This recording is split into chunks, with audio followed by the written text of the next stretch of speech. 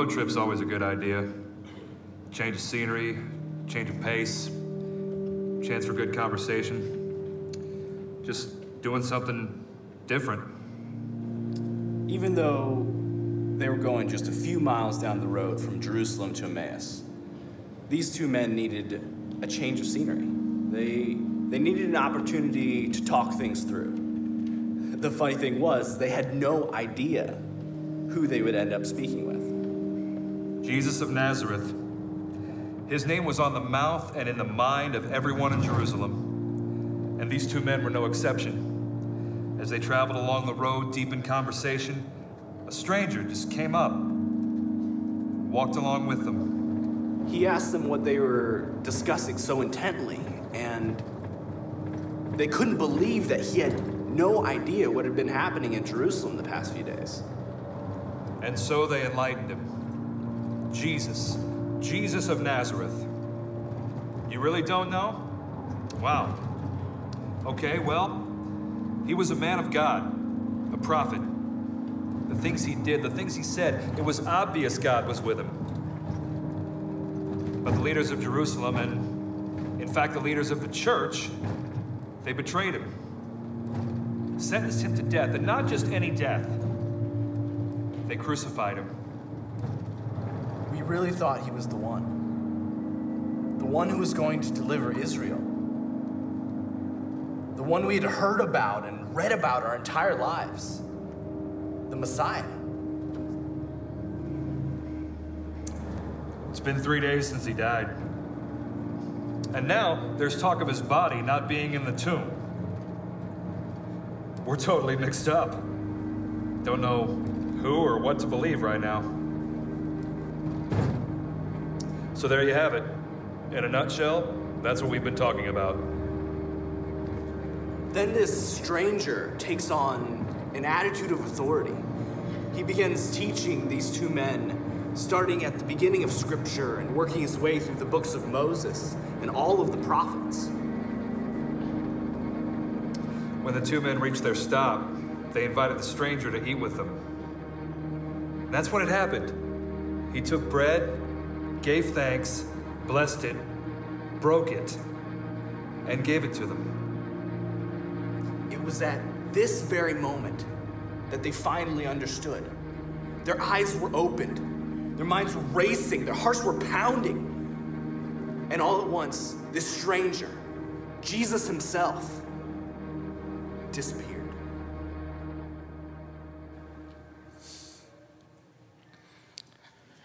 We're going to look at that story in just a minute in Luke chapter 24, and I want to thank Brad and Tyler. You guys did a great job. Jeremy, phenomenal job on the video throughout this whole series. And so we're going to look at that in just a minute. For those who are guests, my name is Wayne, and I'm part of the pastoral team. We're very glad you're with us today, and it's been a fun event for us this weekend as we've seen everybody coming in, all the kiddos, particularly dressed in all their Easter finery. It's been a blast to see all that take place. And I keep looking around, though, to see if anybody's wearing Easter bonnets. It seems like it's not kosher anymore to always wear Easter hats, but I remember Easter bonnet parades when I was a little boy. I grew up in Australia, and there were always an Easter bonnet parade at Easter time, and I kind of have a fascination with hats. I don't wear them very often, but now and then I'll get out hats, and certainly when I was a younger guy, I used to wear a lot of hats, and I thought I'd bring a few of them in here for you today in light of Easter so that we could have a discussion of what we would expect. For example, this one right here, I wore berets when I was younger, and this is one from when I was 21 years old. And that photo that you're looking at right now, the only way you know who's me is by looking at the photo and go, okay, whoever that's got that same hat on, right? This is the same hat as up there, and oh man, I was a dashing fellow, wasn't I? I have another beret here. This has got a fascinating story. This one here is from Gdansk, Poland. And when Leslie and I were in Poland working over there, long story short, we ended up having afternoon tea one afternoon with Lech Wałęsa. Does that name ring a bell?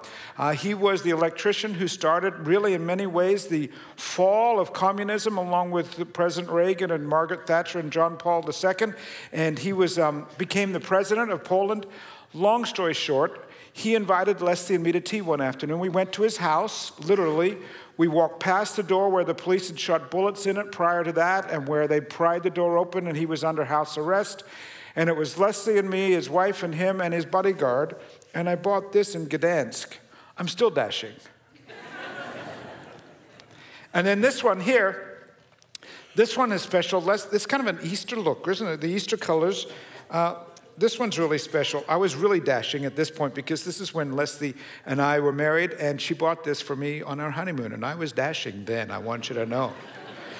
I have another hat as well that I think is probably more reflective of us here in Illinois because baseball season starts tonight, right? The first game of the baseball season is where tonight? Chicago and Wrigley Field, and I just want to give a shout out to my Cards. All right. A few Cards fans in the house. I do want to acknowledge there are probably a few Cubbies in the house because, Cubbies, I will say this is the right place for you to be if you're a Cubbies fan because Cubbies fans are very religious. They pray a lot. And I think it's worked because you've been praying for patience and God has answered your prayers. Right? Right? So that's tonight. And we'll be watching that, I'm sure. Now, one other hat I have here, for those who are guests, I was born and raised in Australia, long family history there. And this is my Australian Outback cowboy hat. Isn't that lovely? It's very dashing, right? Here's the deal. What's with the side? Well, that's because this is what you wear when you're in the army, too, and so you've got a place for your rifle to go. Does that make sense? And if you're in the Outback, this is an Outback hat. You actually poke holes in the hat right here, and you tie little strings, true story, and you put corks on them because in the Outback, there's a lot of blowflies, a lot of flies in the Outback, to the point where the Australians have a joke as to what's the Australian salute. It's not this, but it's this. And you tie some strings with corks here to keep the flies off your face if you go in the Outback. So if you ever go there, you'll know what to do, right? This is a lovely hat, and it's got Australian feathers and everything here. But I'm quite aware that, Easter is not about what hats we wear. Though I did do this. I remember going to an Easter bonnet parade when I was probably about 7 or 8 years old and seeing all these tremendous hats that people had made, where the brims go out like this. And the one that was most fascinating to me that was one that had been done in blue, like blue water on this guy's head, and he had model battleships up on his hat. And there was this sea battle right on his head. And as I was thinking about that this week, I thought, I bet surely somebody on staff would have gone to an Easter bonnet parade. So I went off and I contacted all the parents of everyone on staff and I said, do you have any photos? You can hardly wait, right? So I heard back from a lovely mother down in South Carolina. A certain Mrs. Talty sent us this. Shazam. Shazam. Okay. Look at the brown eyes and everything. I have to tell you, that's not Brian Talty. I found it on the internet. You should have seen him last night when that showed up for the first time. So here's the question. This is a 9 o'clock service. We've still got 2 more services to go. And I'm going to show it in each service, and I need your opinion. Do you want me to tell everybody that it's not Brian Talty or just leave it alone? Huh? Oh, they were loving you. They are loving you today. There's lots of love for you in the room. Of course, I'm aware that Easter is not about Easter bonnet parades or anything like that, and it's not even about what nice clothes we wear. The church for centuries has celebrated Easter, and on days like today, one of the things that a lot of churches do, and we used to do it before we got large, we had all these services, we got to move quickly, and that is that baptisms are very important, so we had a lot of baptisms last weekend. We had 17 people get baptized last weekend. Here's a picture of just a few of them that were baptized on Saturday night. Can you congratulate those people?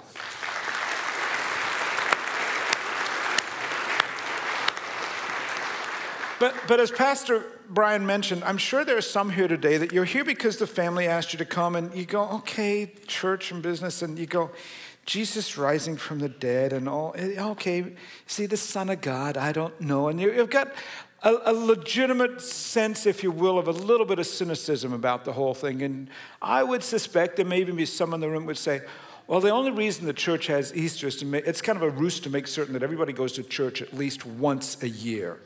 And I need to tell you, if you've got that kind of approach or that kind of thinking, you're in good company come Easter and come the resurrection of Jesus Christ, because there's a story in Scripture that kind of takes on that sort of attitude and that kind of question. It's what you saw the guys on the video in the van talking about. If you'll turn to Luke chapter 24 today. Luke chapter 24. It's about this far through the Bible. You'll find there's a Bible in the pew rack in front of you. And if you don't own a Bible, take that home as our gift to you. You can see the pew pages there, depending which Bible you pick up, either 1610 or 1642. And let's read the story that we saw depicted on the video, okay? Beginning at verse 13, this is the day of Jesus' resurrection. 2 disciples have decided it's all bunk, basically. That same day, 2 of them were going to a village called Emmaus, about 7 miles from Jerusalem.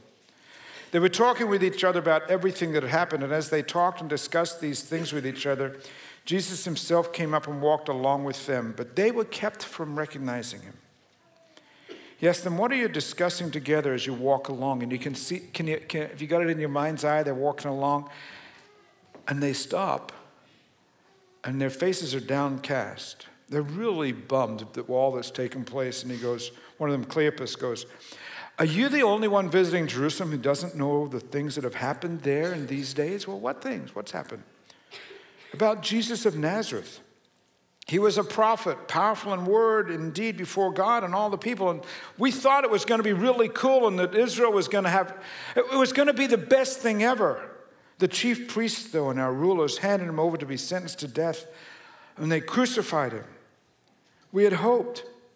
In the past, we had hoped he was the one who was going to redeem Israel. And what's more, it's 3 days later. It's the third day since all this took place. And now you're not going to believe what we're going to tell you.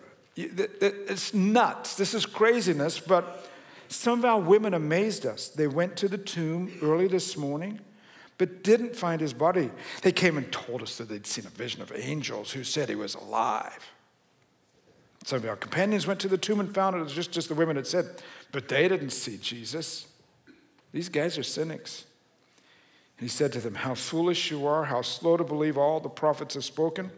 Didn't the Messiah have to suffer these things and then enter his glory? And beginning with Moses and all the prophets, he explained to them all that was said in the scriptures concerning himself.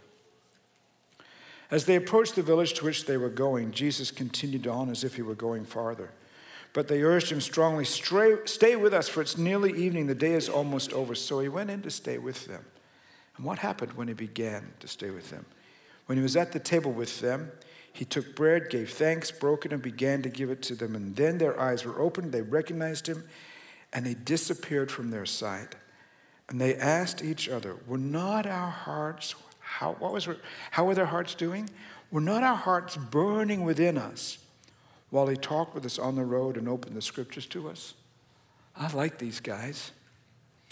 I like these guys because they've seen it all, but now they're going, man, this business of Jesus coming back to life, it doesn't sound believable at all. Because when you think about it, in their heads they're saying, okay, we followed Jesus and we are willing to buy into his vision for life, and we're going to say, we're going to let him be the Son of God and be a prophet and powerful indeed. But then he died, and surely this business of him rising from the dead, it's really a bad rumor at best. Or at the worst, Jesus was in on this and all along, and now he was part of what must be a cruel hoax. We're not going to be gullible again. He may have taken us in the first time, but not the second time. We're not going to be subject to rumors anymore, be gullible. I think our culture is less gullible than we used to be. In the last 15 to 20 years, with the rise of the internet, we can do research on our own, and we see all these silly rumors come our way via the internet, and so we push away from them. And, we're not as gullible as we used to be. At least I'm not. I will tell you, when our kids were little, There was this thing that came home from school when we were living in Tulsa, saying that Gerber Food Products had been involved in a multi-million-dollar lawsuit, and they'd lost. And the way in which they would repay everybody for the loss and for everything was that if you could prove that you had a child in your house, you could get a $500 check from them. And it came home on official school paper and everything, and I bought it. Everybody bought it. It was the rumor that Gerber was going to send everybody $500, and I was in for it. They had to do two things. Now remember, pre-internet days, I'm that old, okay? Here's what you had to do. You had to send in a copy of your children's birth certificate and a copy of their Social Security card. Oh, here in 2015 we go, oh, there's the clue right there. You don't give out your Social Security number. But 25 years ago, you gave it out to anybody who asked. You get a notice from the school, looks official. If you can send your kid's Social Security number and their birth certificate, we'll send you $500. I was in. I signed it, made copies, sent it off, and they never sent me my $500. Tragic. You wouldn't do it today, I know you wouldn't, but think back to how it was in those days, you would. Disappointed? Not as disappointed as these guys are. They'd done more than just sign a birth certificate and send off their Social Security number, if you will. They'd given their lives to this idea that Jesus was the Son of God, and now the whole thing is a bust. The whole thing is, it's chaos in their lives, in their hearts, because they are downcast. Jesus is not really who he said he was going to be. We were going to have this great kingdom, and he ended up on the cross. How did that work? How's that working out for you? No. We're leaving Jerusalem. We're done. We may have done, we in the past, we may have followed Jesus, but we're not anymore. We're out of here. I like these guys because I get it. Do you get it? When life doesn't go the way you'd hoped or the way you'd expected it, it's really kind of crummy. You want to walk away from the whole thing, but then Jesus himself shows up. They don't recognize him at first. That's kind of like us. We don't recognize it when God first shows up in our lives. But Jesus began to do this, began to walk with them, and he began to explain the scriptures to them. And do you see what happened? It says that as Jesus walked with them, it says, our hearts were burning within us. You can kind of imagine this little flame inside their lives, this little light inside their hearts begins to grow. And then through each scripture that gets explained, it becomes more real and more possible. I'd like to think that could happen through the ministry of this church and this whole community. I'd like to think that would happen in your life today, that maybe through us opening the scriptures with you this morning and maybe giving you a little bit of insight, you'd see that God, maybe after all, that God is going to walk with you. And the crummy things of the past can be shifted. We're going to help you to have an experiment with that in the coming days. Pastor Brian's already mentioned to you, and I want to take you back to it again because we really are pushing this today. If you get your smartphone out, if you have a phone, or you don't have to have a but just a phone that can text, here's what we need you to do. We need you to text the words 21 days to 24587. If you don't have a phone, you can do it on the internet. You go out and get an email. You go to firstdecatur.org/21 days. And we had more than, 150 people sign up last night or something to that effect, just on their phones alone. Join us in that, and beginning a week from tomorrow, you can join us in an experiment for you. You're going to see what the text is going to look like there on the left-hand side. It's going to be a short, brief text. It'll take you out to the website where you can read the scripture, and it's a one page that we've put together, our folk have put together for the people of First Christian Church with this idea in mind. Can we help you in 21 days, starting a week from tomorrow, can we help you see the scriptures come alive and begin to burn within your heart?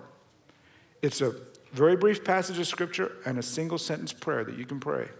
Starting a week from tomorrow, we'd invite you to get involved in that. As a matter of fact, if you don't have a phone with you, it's on the card that we've got in your hand that's inviting you back to worship next week. Because I'd love to see that slow burn begin to impact your life. Because here's what I'm quite clear about these guys. They're leaving the past behind. We're out of here. We're cynics. We're done. We're not going to be naive again. And then Jesus shows up, and the hope of the world is walking beside them. And suddenly, through this encounter with Jesus Christ, we have that their world is opened up again, and their life is opened up again, and the cynicism goes. They believe the resurrection. Jesus is not an imposter after all. and their lives are forever changed. As a matter of fact, at the end of the passage, we've got that after Jesus disappears, though it's nighttime and it's 7 miles back to Jerusalem, they return at once to Jerusalem. They find the other disciples and they say, it's true, Jesus is risen. And the two tell what had happened on the way and how Jesus was recognized them when he broke the bread. My prayer is this, that you would experience the recognition of Jesus Christ in your life in the days ahead, the resurrected Jesus Christ, and the stuff of the past would be gone. The days of the present would begin to make sense, and the days for the future would be full of hope. Would you pray with me in that regard then, please? God, I pray for the people of this room today.